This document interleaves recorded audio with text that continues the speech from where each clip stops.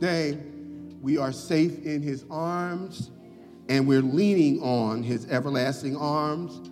Upon Christ, the solid foundation we stand.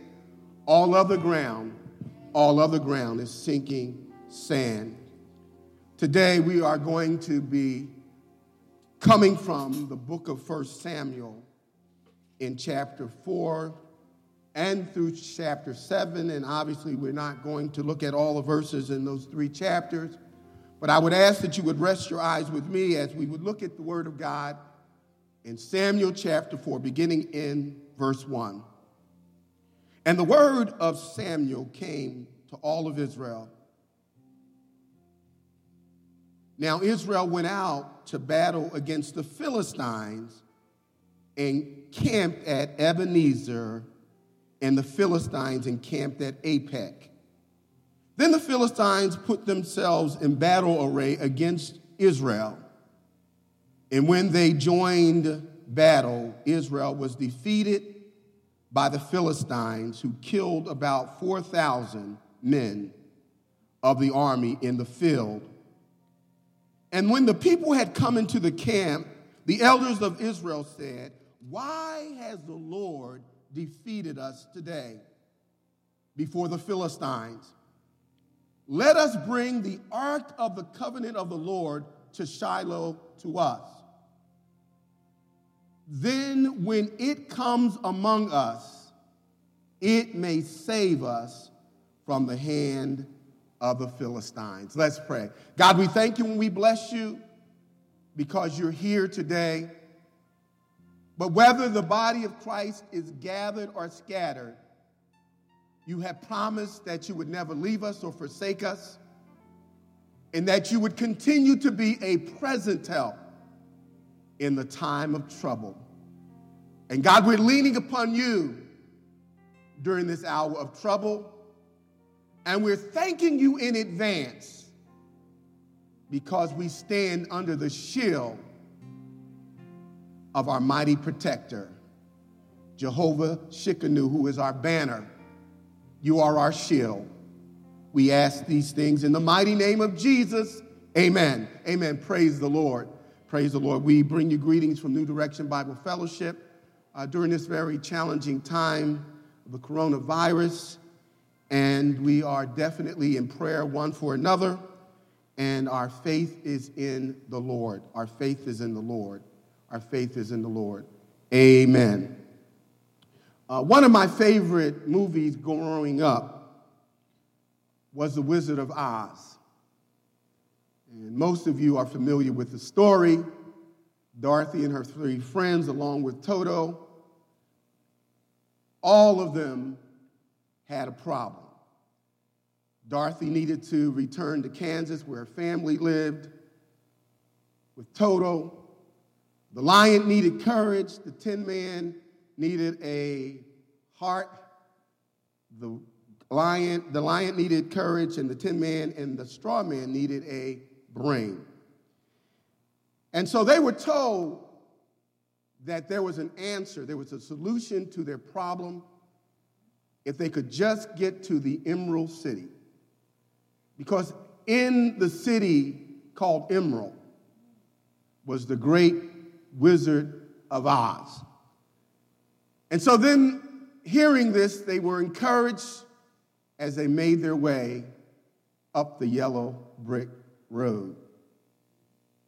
All of their hopes were nearly dashed when they finally had their meeting with the Wizard of Oz. When they were given their introduction, they were brought into the room where the wizard was to talk with them, and to their surprise and amaze, there's this monstrous machine with the image of a man that was flashing in and out as smoke and explosions were sounding all around Dorothy and her three friends, and they were terrorized that they had traveled this distance looking for an answer to their problem, only to be faced with a machine. All of that changed when Toto decided instinctively to go behind the curtain Because behind the curtain was the real Wizard of Oz. The machine wasn't the wizard. It represented, he wanted to give the image of a certain strength and might so that people would be afraid of him. But behind the curtain was the real deal.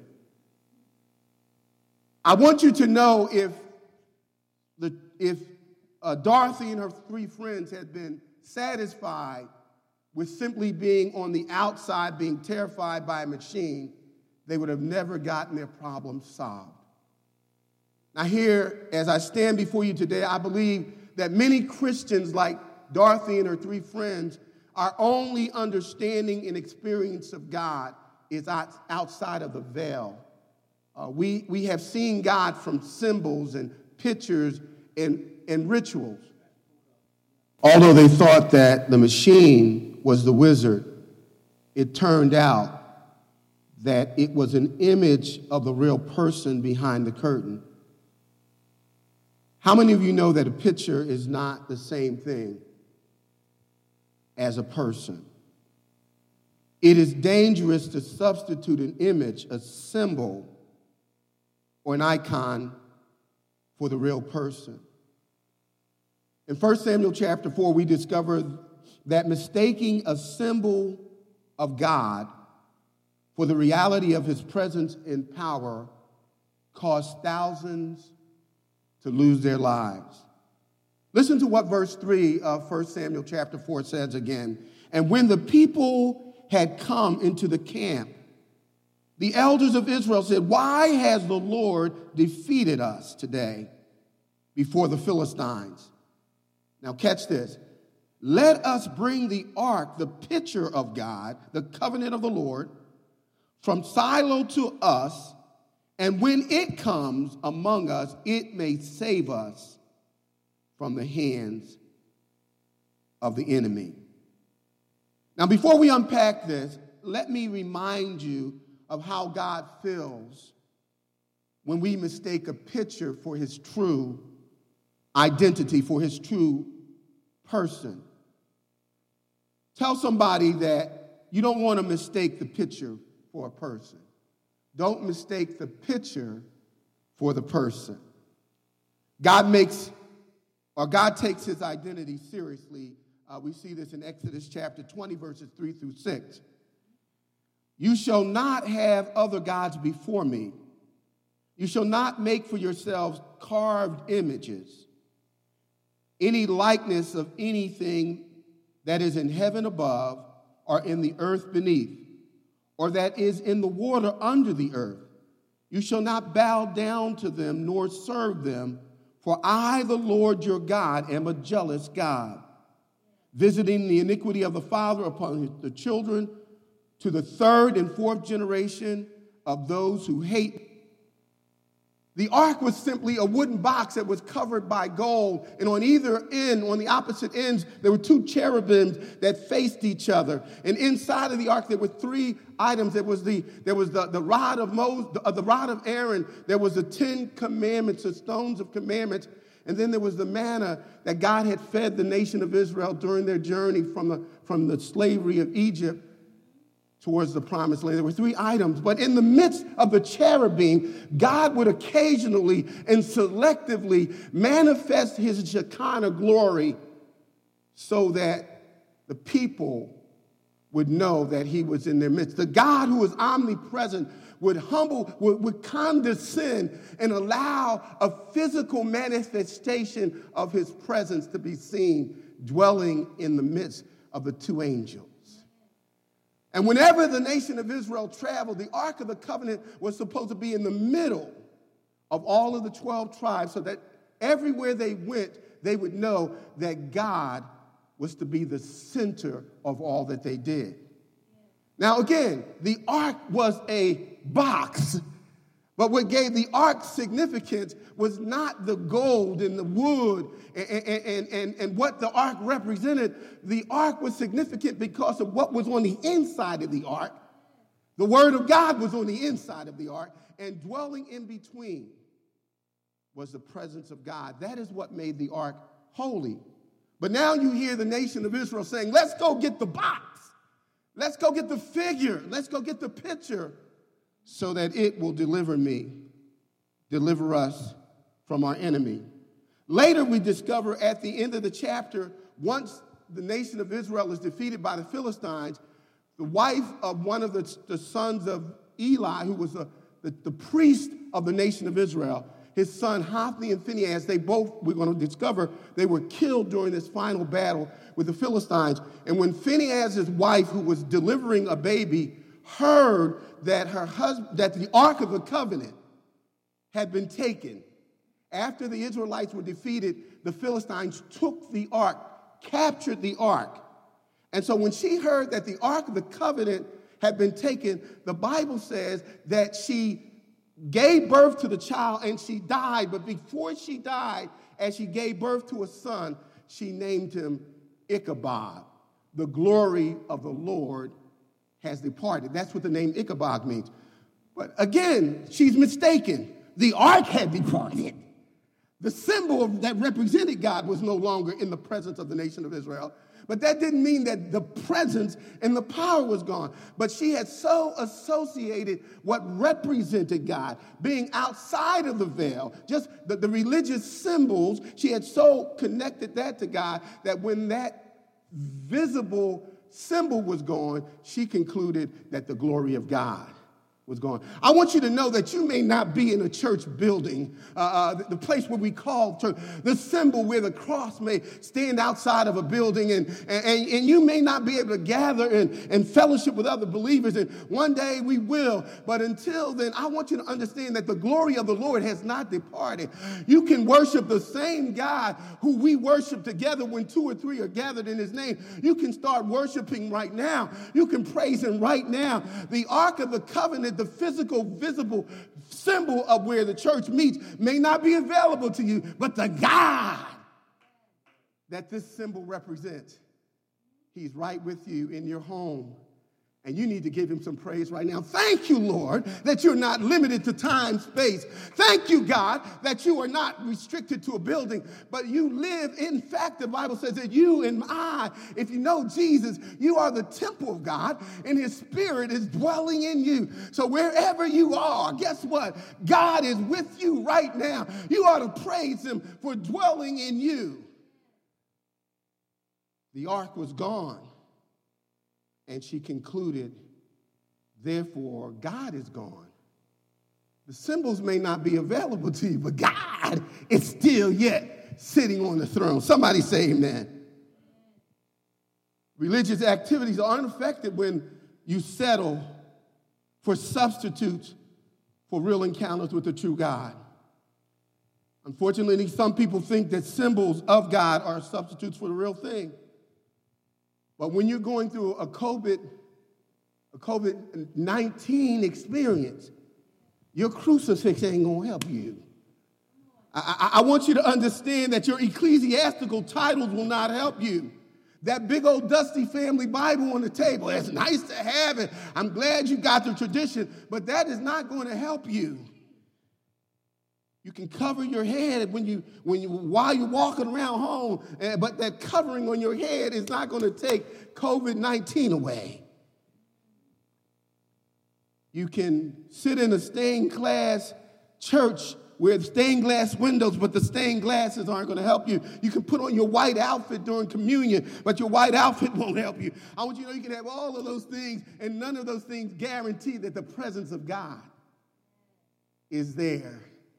In Revelation chapter 3, verse 20, Jesus said, I'm standing at the door of the church. Church was going on in a building, in a facility, in a local space. He said, but I'm knocking on the door. You're having church. My name is being mentioned. The choir is singing. The crowd has gathered. The preacher's about to get in the pulpit. But he said, I'm outside and I'm knocking. He said, but if you let me in, if you let me into the symbols, if you understand that the pictures that represent me, the veil that you're standing outside of is not what's going to get you into a position where you can sup with me, where you can commune with me.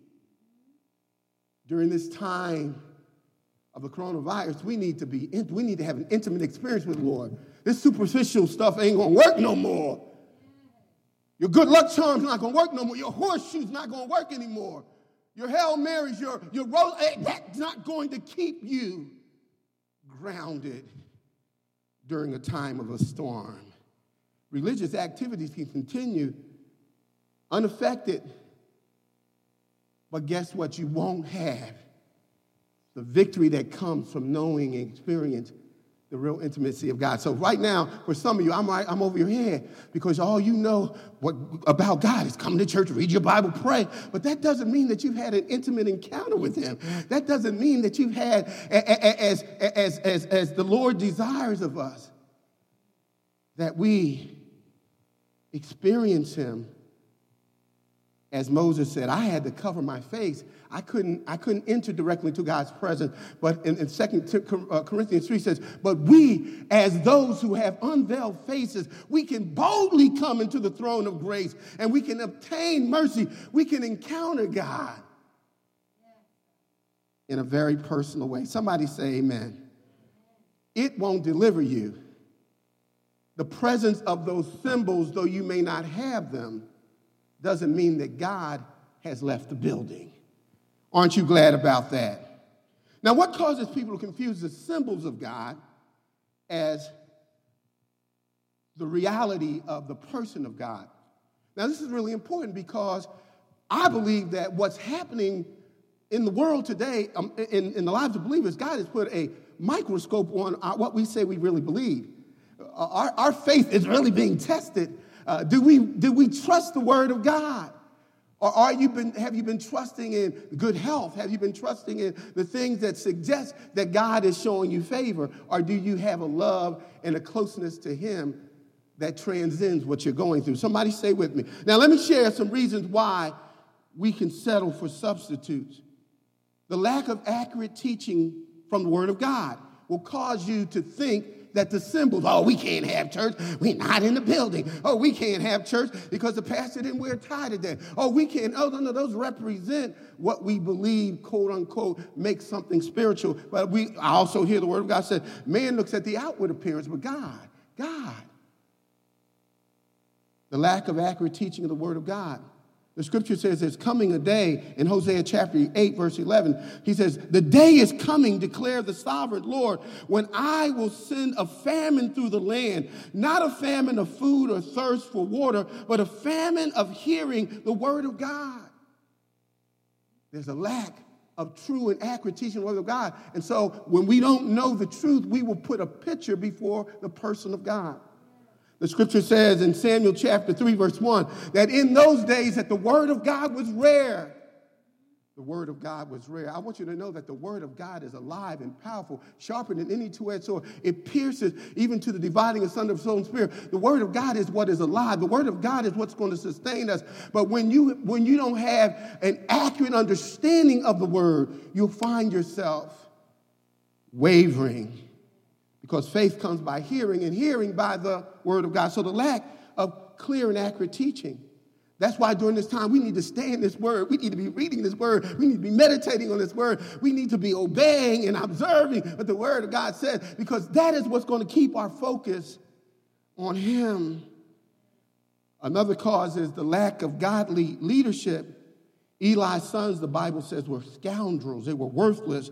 They were the high priest's sons, and he had ordained them as priests. They were leaders, and as the leadership goes of a church, so does the ministry of the church. The shepherds of God, when we fail, we can lead the flock of God, the sheep of God, over a spiritual cliff. And so the lack of spiritual leadership, all of that is under examination right now. Everything that we said, we thought, we believed is now being exposed as to the truth of what is really that which is true to us. The lack of spiritual legacy in Judges chapter 2, verses 10 through 12, it says, after the generation of Joshua died, that a new generation came, and the children who were born, they did not know the works and the ways of God, because the generation that followed Joshua were never told about God. They were never told, so they were not prepared for times like this. They didn't know how God had led the nation of Israel through the Red Sea. They didn't know how God had caused 10 plagues to come upon the nation of Egypt to set God's people free. They didn't know how God caused water to come out of a bitter tree. They didn't know the miracles of God. They didn't know the testimonies. And so when we stop sharing our testimony, what begins to happen is people will replace the person of God with things that represent God. And those things will fail you in the time of a storm. Are you leaving a legacy for your children? Are you telling them about the goodness of the Lord? Are you still witnessing to them now that even in the midst of this storm, Jesus is on the boat, and any boat that Jesus is on, it cannot sink. Where the Lord is taking us, we're going to get there. But if you don't begin to declare that, the children, as they are watching us, our families, as they are watching us, the light of Christ that is not shining will cause them to turn to the report of man rather than a report of God. Another cause of putting pictures and symbols and ritual and standing outside of the curtain rather than entering into the court of God and entering into his presence is a life of sinful behavior while still playing church. The Bible says in Judges chapter 17, verse 6, in those days there was no king and every man did what was right in his own eyes.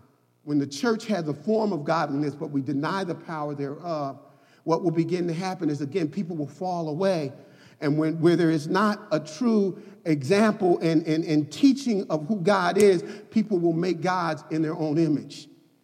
They will make representation of God. In Revelation chapter 3, verses 14 through 23, the church of Laodicea, the church they were having, there was one of the thriving churches of that day, and they said, we're rich, we're clothed, and we got great vision. And the Lord says, no, you don't, because you have symbols of great vision and wealth. You have symbols of great of stability, but I see you as wretched, naked, and blind. And so when God looks at the church, and the church is not walking according to his word because we haven't been taught the word, and the word that we've been taught we haven't applied, the consequence is every man will do what is right in his own sight, and the presence of the Lord will be replaced by pictures, and we will be satisfied with things that are really not going to give us the help that we need during a time like this. Now, here are some of the consequences that occur when we allow ourselves to go. I had my devotions today. I prayed today. I sung a couple hymns today, and I called some people. We did our to-do spiritual list. But none of it's being prompted by the Holy Spirit. None of it's being led by the Word of God. When those are even good things, we can do good things for the wrong reason. The Bible talks about how we can draw close to God with our mouth, with our practices, but our heart, God is after our hearts. And I believe that this plague that we're under right now, it's about our hearts. God wants us to want Him, not the things that He does. God wants us to want Him. Here are the consequences. When we don't have that routine encounter with God on a personal level, in the time of trouble, we will be overwhelmed by fear. And I'm amazed at how many Christians are terrorized, how many Christians don't want to step out of their door, how many Christians spend all day listening to the news and so little time hearing what the Word of God has said. But God tells us, He said, I have not given you the spirit of fear, but of power and of love and of a sound mind. That's what God has given us, power and love. He has given us the ability to rise above the challenges. But when you are not a person who understands what it means to be in the face of God, what it means to push your plate away, what it means to hold on to God like Jacob. He wrestled with the Lord until the Lord blessed him. Until you actually hear from God. I'm not getting up. I'm not stopping. At this time, as we're going through this, Lord, I want you to clean my heart. Lord, I want you to turn the light of your Spirit on every aspect of my life. And what the Lord will begin to do through His Word, He will shine it on every area of your life. And as the Word is shining on those areas, you will know that the Spirit of God is at work, and you are right now experiencing Him for who He is and what you need to be in order to become conformed to Him. So fear, I want you to know that if you're not a person who can understand how to get into the presence of God and what God apparently is not doing based on errant theology, you're going to be controlled by fear. Another thing is going to happen is false confidence. Are you really going to believe? All you got to do is put your cross up. All you got to do is say 3 Ashilakanda, boom shakalakas. All you got to do is touch and agree and you're not sick. No, it don't work like that. So you're going to have a false confidence. The people believe that when the Ark of the Covenant was in their midst, when they were having communion, when they drank communion, all that stuff I did last night don't matter because I had communion. I got baptized. I'm saved. No. You can't just live any kind of way. You have a false confidence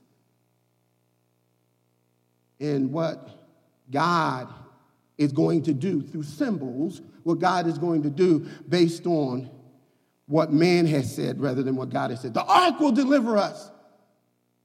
My mother's prayers will deliver. No, they won't. You better learn how to pray for yourself. This is what God is trying to teach us. God is trying to teach us how to get in on our knees and cry out to him for ourselves. This thing is getting real. You know, it'll be over in a couple weeks. No, this ain't going away in a couple weeks. But God is still yet knocking on the doors of our heart and saying, don't settle for what the routine of Christianity. Don't settle for just going through the motions. I want you to come to a place where you are desperate for experiencing me. Would you be like Paul? Paul says, I am striving every day that I might grab hold of you. I'm chasing after you, not after your blessings, not after I'm chasing after you, God. You will find yourself with false confidence. You'll have failure because what happens, the nation of Israel was defeated. You're not supposed to be defeated by what's going on right now. We were made for this. We can do all things through Christ who strengthens us. There is nothing that will ever overtake us that God hasn't already prepared us for. It is really true that greater is he than he that is in the world. All that is coming on the outside, God has already equipped us to be above it and beyond it. We have authority over sickness. We have authority, the word of God says, not only over sickness, but over demonic spirits, over every spirit. But when we are operating in fear and false confidence, we'll find ourselves failing in the midst of the challenge. The priest's sons, Hophni and Phinehas, they get killed. Eli, when he hears that the Ark of the Covenant, not that his sons have died, when he hears that the Ark, the symbol, the Ark of the Covenant is gone, he falls off his chair and he breaks his neck. That's how powerful we can become hooked to things that represent God versus who God really is. He broke his neck because the Ark was removed. The woman who had the child as she was dying, Phinehas, his wife, she named her son Ichabod because the Ark was removed. We're meeting in different places right now. We're live streaming. God is very present right now. You ought to praise him because he's in the midst of his people. You ought to give him glory for how he sustained you this week, how he woke you up this morning, how he continues to provide for you, how you have food on your table, a roof over your head. You ought to thank the Lord right now that he is yet ever present in the midst of our storms. Not only will you find yourself failing in the time that the church should be standing its tallest, believing and having false confidence and fearing, you will also find yourself fleeing. It says in verse 10, so the Philistines fought and Israel was defeated and every man fled to his tent. Oh no, we're not fleeing. The gates of hell can't prevail against the church. Jesus said, I've given you keys for everything that we would ever confront. The church has keys. We're not retreating. We're marching forward. All we need to do in the midst of what we're being challenged by, the COVID virus, we need to put on the whole armor of God. I know that we haven't figured it out as far as man is concerned. God already has the solution. And here's his solution. He says the weapons of our warfare, they're not carnal, but they're mighty to the pulling down of strongholds. God, this is a spiritual war. He wants some strongholds pulled down. He wants some things that we've been putting above him torn down. He wants the idols to be removed from our lives. He wants those things that have distracted us from praying. praying and staying in his word, he is pulling those things down. This is not time to flee. This is time to go through those doors that the enemy is erecting against the church. We're going to keep telling people about the goodness of the Lord. We're going to keep being godly in the way that we treat one another. We're going to keep serving him. Somebody say amen. Now, how do you experience the presence and the power of God rather than accepting superficial connections with God? Just going through the motions and saying the religious things. We are experts in churchianity. We are experts in religion, but God is about relationship. And that's what God is moving this world towards, is knowing that we need a relationship with him. Let me give you some suggestions from the Word of God of how you can experience his presence. First of all, recognize you need the person, not the picture of God. Listen at 1 Samuel chapter 7, verse 2. A long time passed, some 20 years, and all the house of Israel, here it is, lamented after the Lord. It took 20 years of God chastening the nation of Israel to bring them to a place where their focus was not on the symbols of God, where they now, the Bible says, they yearned, they lamented, they longed for God. That's what this quarantine is all about. God wants us to come to a point in our lives where we are desperate for him. God is stripping us from all of those things that would keep us from totally making him the first love of our life. God wants to bring us to the place where we love him with all of our hearts, with all of our minds, with all of our souls. And the truth be told, we don't love God like that. We don't love him like that. And so the scripture says, after 20 years, so recognize you don't need the person. You don't need the picture. You need the person. And you'll do when you long for God. I believe that this virus is going to continue until we as believers, as the Church of Jesus Christ, come to a place where we are crying out for God to be in the midst of everything that we do. They longed, they lamented for God. We also need to do a second thing, return to the Lord through repentance. Have you taken the time? The Bible says, if my people who are called by my name, have you told the Lord you're sorry for the lack of intercession on the part of us as believers for the nation? Have you taken the time to personally confess your sins of being at ease in Zion and not totally committed to the things of the Lord? God is calling us to a place of not only national repentance, but individual repentance. The scripture says, so they gathered at Mizpah, and they drew water, they poured it out before the Lord and fasted on that day. And they said, Lord, we have sinned against you.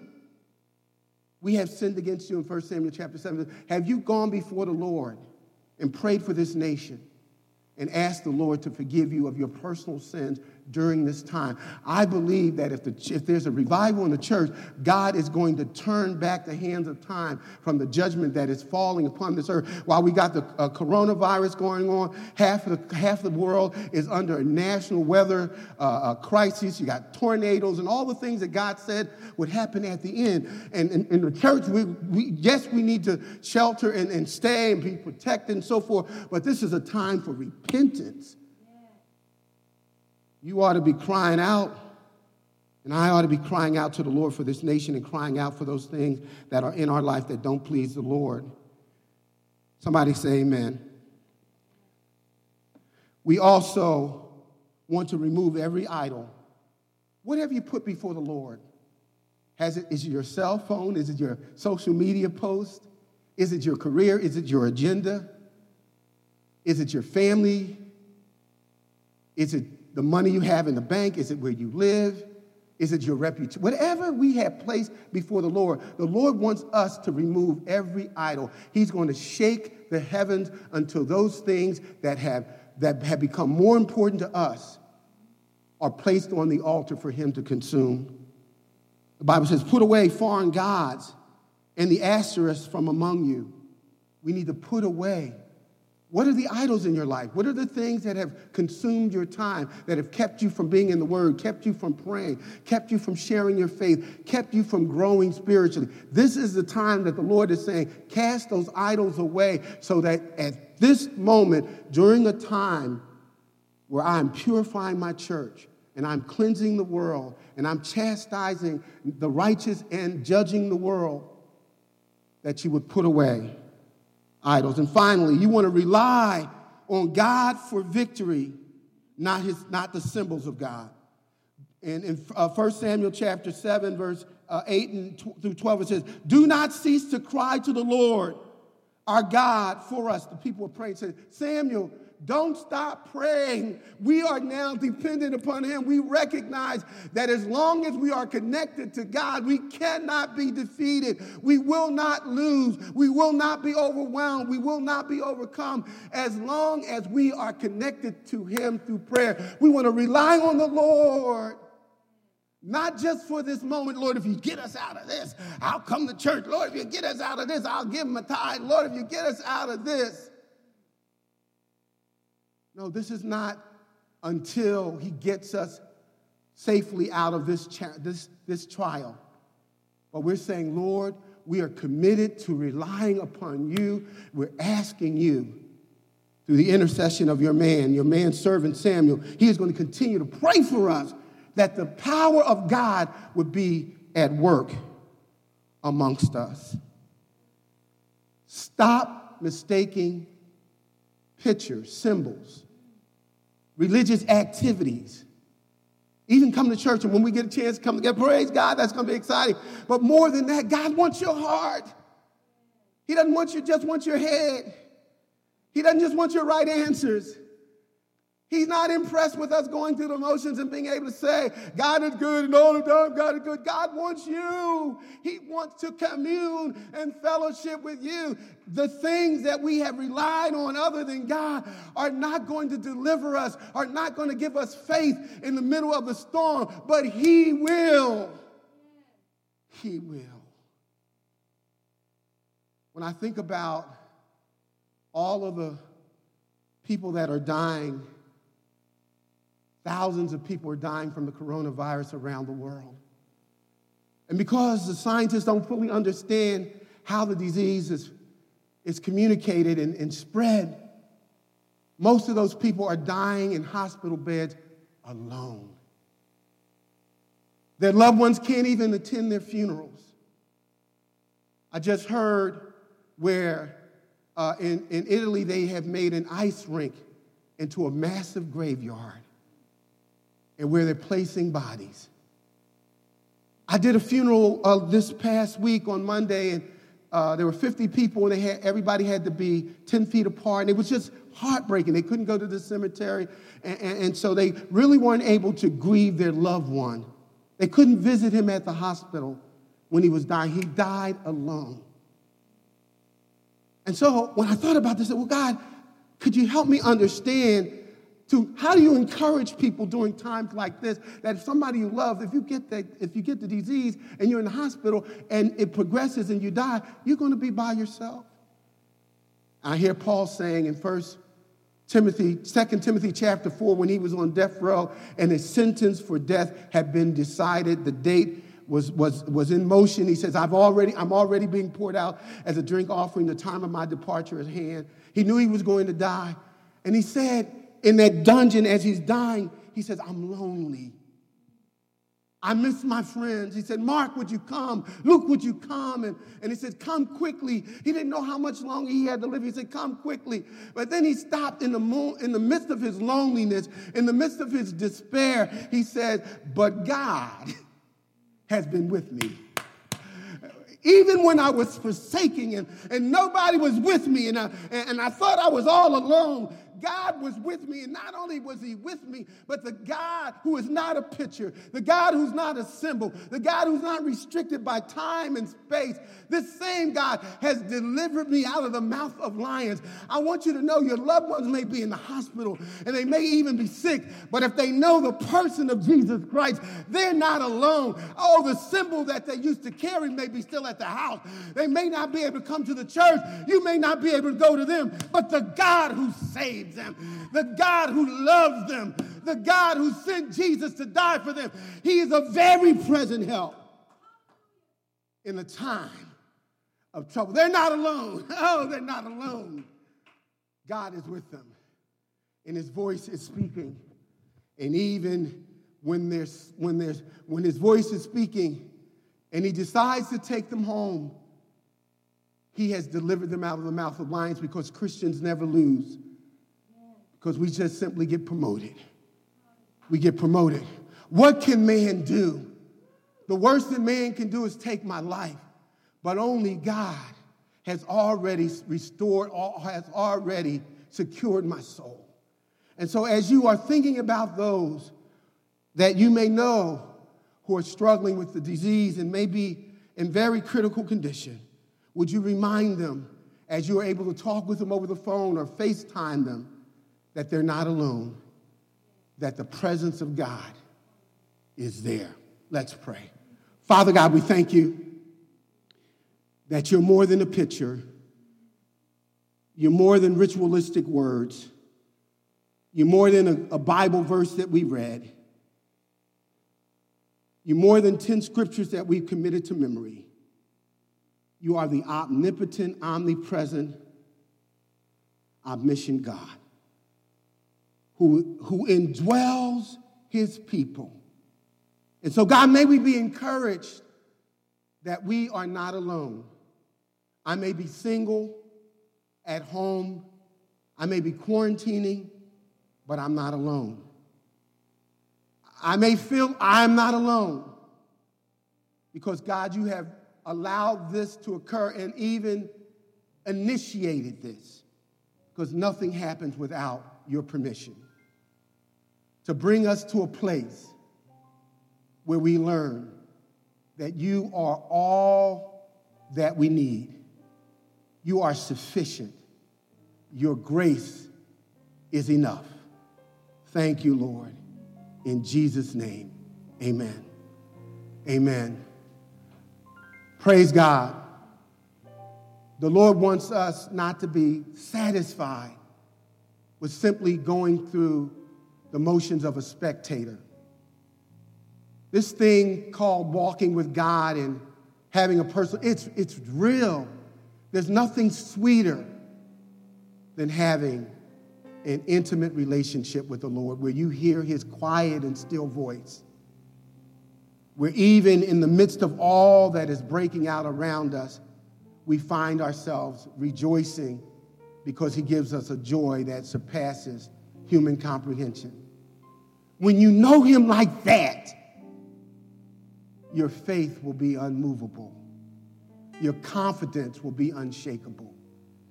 So I'm thanking God even for what we're experiencing, because he has stripped away the distractions and he's placed us where he wants us to be, where we have an opportunity to know him for who he is.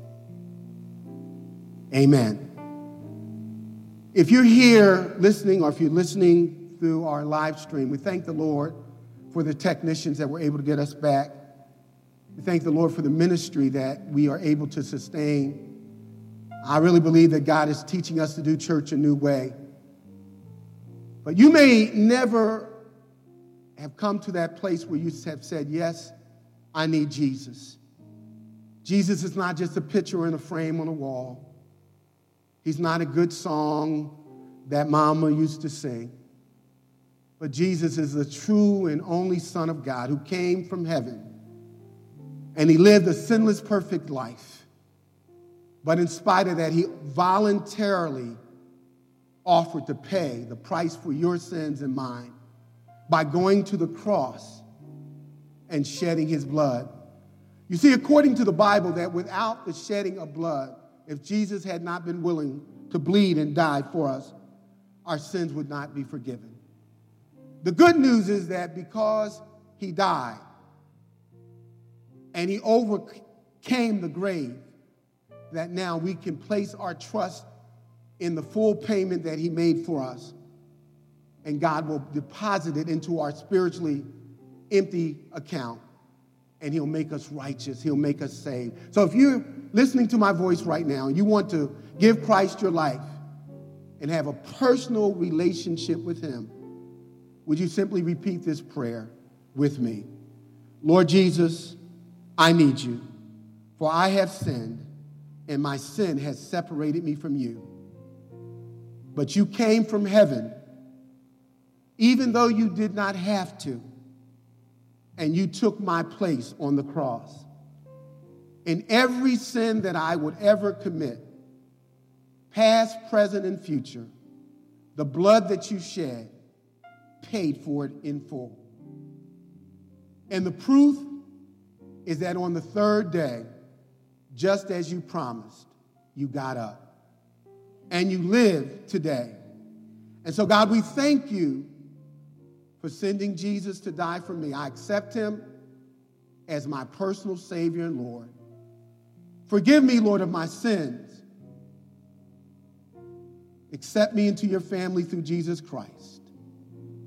Father, thank you for answering my prayer.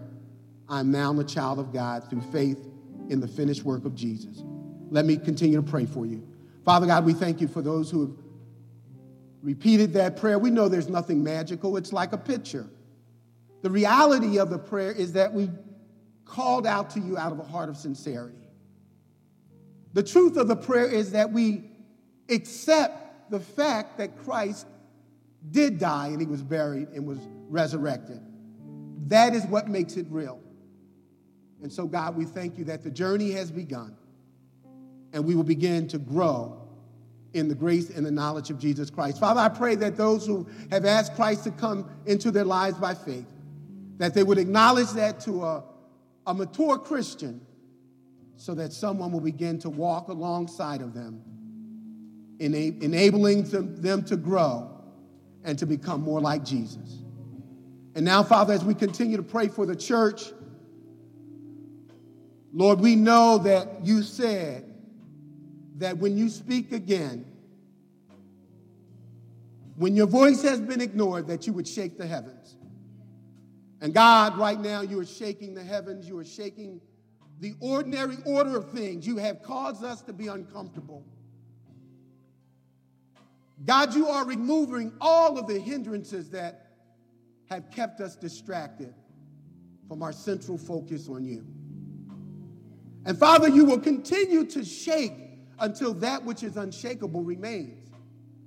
You will continue to shake until we come to a place where we are at awe for who you are. We are trembling in your presence, that we have a holy reverence for God, that we are walking in obedience to you. God, I'm not praying that you stop the shaking. I'm praying that you would shake away the things that are hindering us from being all that we should be. Oh God, we're trusting you right now that you're going to move in such a way that even those who deny you will cry out, what must I do to be saved? God, we're lifting up those who are the essential workers. We're lifting up doctors and nurses. We're lifting up healthcare workers. God, we're lifting up those who work at the grocery store and pack our grocery bags. We're lifting up all of those, Lord, who allow us to have gas for our cars. And we're lifting up the truck drivers and all of those, Lord, we sometimes take for granted. God, I'm praying that you would cover them with the blood of Jesus. And God, I'm praying that the plague would not have to last. God, I'm praying that we would come to a place of repentance as a nation and we would say to you, I'm sorry. I'm praying for the leadership in Washington. I'm praying for the governors and the senators, for the mayors, oh God. I'm praying for every citizen, those who know you and those who don't, that we would come to a place of repentance so that you will be heard and every man be a liar, that God be true. We thank you and we bless you in the mighty name of Jesus. Amen. Amen. Praise the Lord.